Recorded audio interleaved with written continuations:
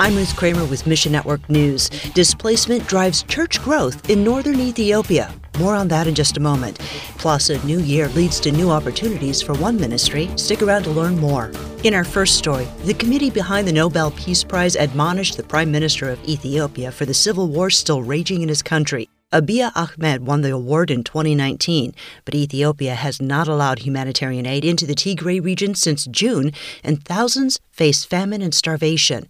Tigray refugees have fled to Ethiopia's capital of Addis Ababa, including numerous Christians. Eric Foley with the Voice of the Martyrs Korea says, "We're in communication with Pastor T on a regular weekly basis. On the one hand, T lets us know that it's a very unsafe situation for them in Addis because the Tigray people are, of course, viewed with a lot of suspicion. On the other hand, Pastor T is doing what he's always done, which is to take care of refugees.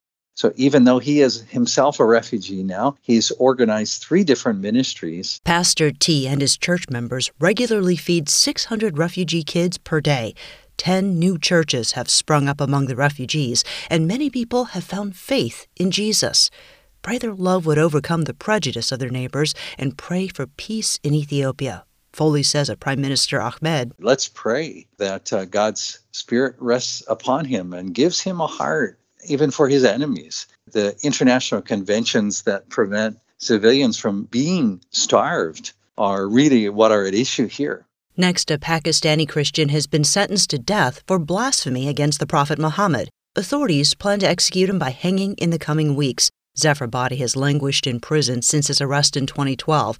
However, Nehemiah with FMI says the case against him doesn't hold up. In July 2012, a local Islamic leader filed a complaint in Rawalpindi saying he had been sent messages from an unregistered number insulting the Prophet Muhammad's mother. They tortured him to extract a confession, but he insisted on his innocence. No forensic evidence exists or any blasphemy of Zafar Bhatti. Before his arrest, Bhatti led a small ministry serving those in deep poverty and praying with people in their homes.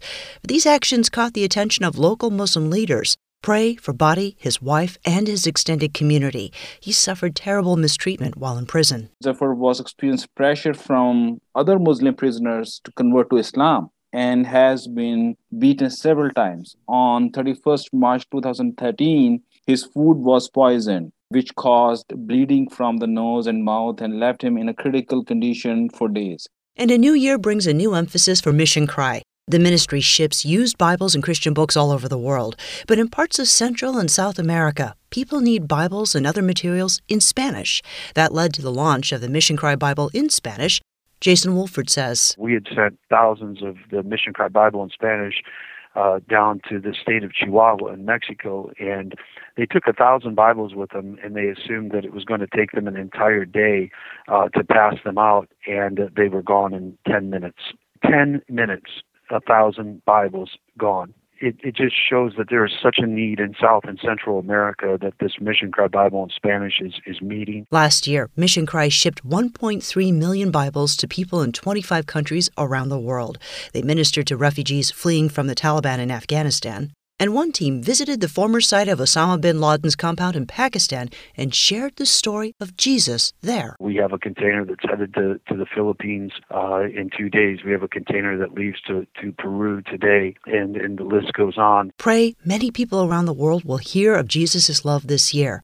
Find your place in the story at missionnews.org. Thanks for listening to Mission Network News, a service of One Way Ministries. We're listener-supported by people just like you. By giving to Mission Network News, you enable us to keep the stories of God's kingdom coming. Join us here on Facebook, Twitter, or Instagram. You can also find us on Alexa, iTunes, or TWR360. And together, the Great Commission happens. Just look for links at missionnews.org. That's missionnews.org. I'm Ruth Kramer.